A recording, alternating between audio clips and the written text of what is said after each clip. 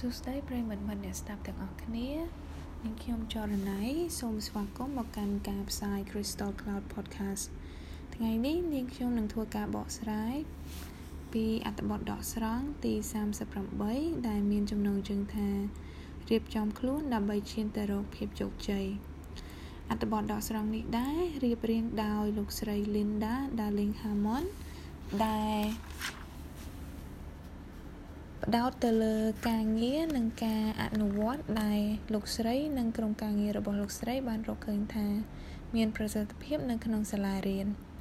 ទន្ទឹមនឹងនោះដែរលោកស្រីបានរកឃើញបញ្ហាចោទមួយចំនួនដែលធ្វើឲ្យមានការរាំងស្ទះដល់ការអភិវឌ្ឍសាលារៀនហើយលោកស្រីក៏បានផ្ដល់នូវដំណោះស្រាយខ្លះៗរួមបញ្ចូលទាំងការផ្លាស់ប្ដូររចនាសម្ព័ន្ធនិងការរៀបចំបទបញ្ជានៅក្នុងសាលារៀនផងដែរគឺជាការពិតណាស់ដើម្បីបង្កើតសាលារៀនមួយដែលអាចបំពេញតម្រូវការសិស្សគ្រប់ស្រទាប់វណ្ណៈមិនមែនជារឿងដែលពិបាកណាស់ណានោះទេ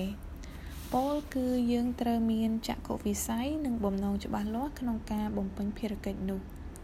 ដូច្នេះហើយដើម្បីឲ្យសាលារៀនមួយឈានទៅរកភាពជោគជ័យ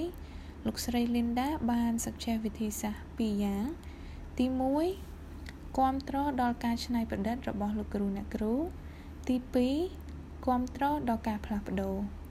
ដែលគាំទ្រនៅការផ្លាស់ប្ដូរនោះដែររួមបញ្ចូលទាំងការផ្លាស់ប្ដូររបៀបវារៈមួយចំនួនក្នុងសាលា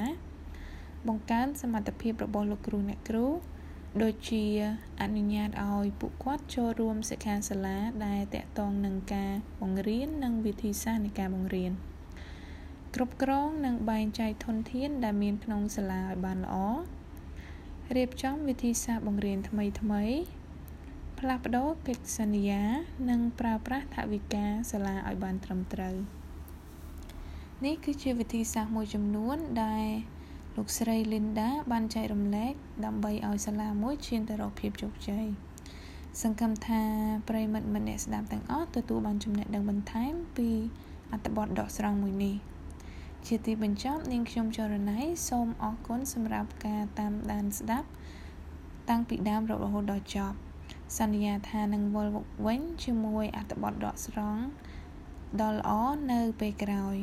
សូមអរគុណសូមគោរពលា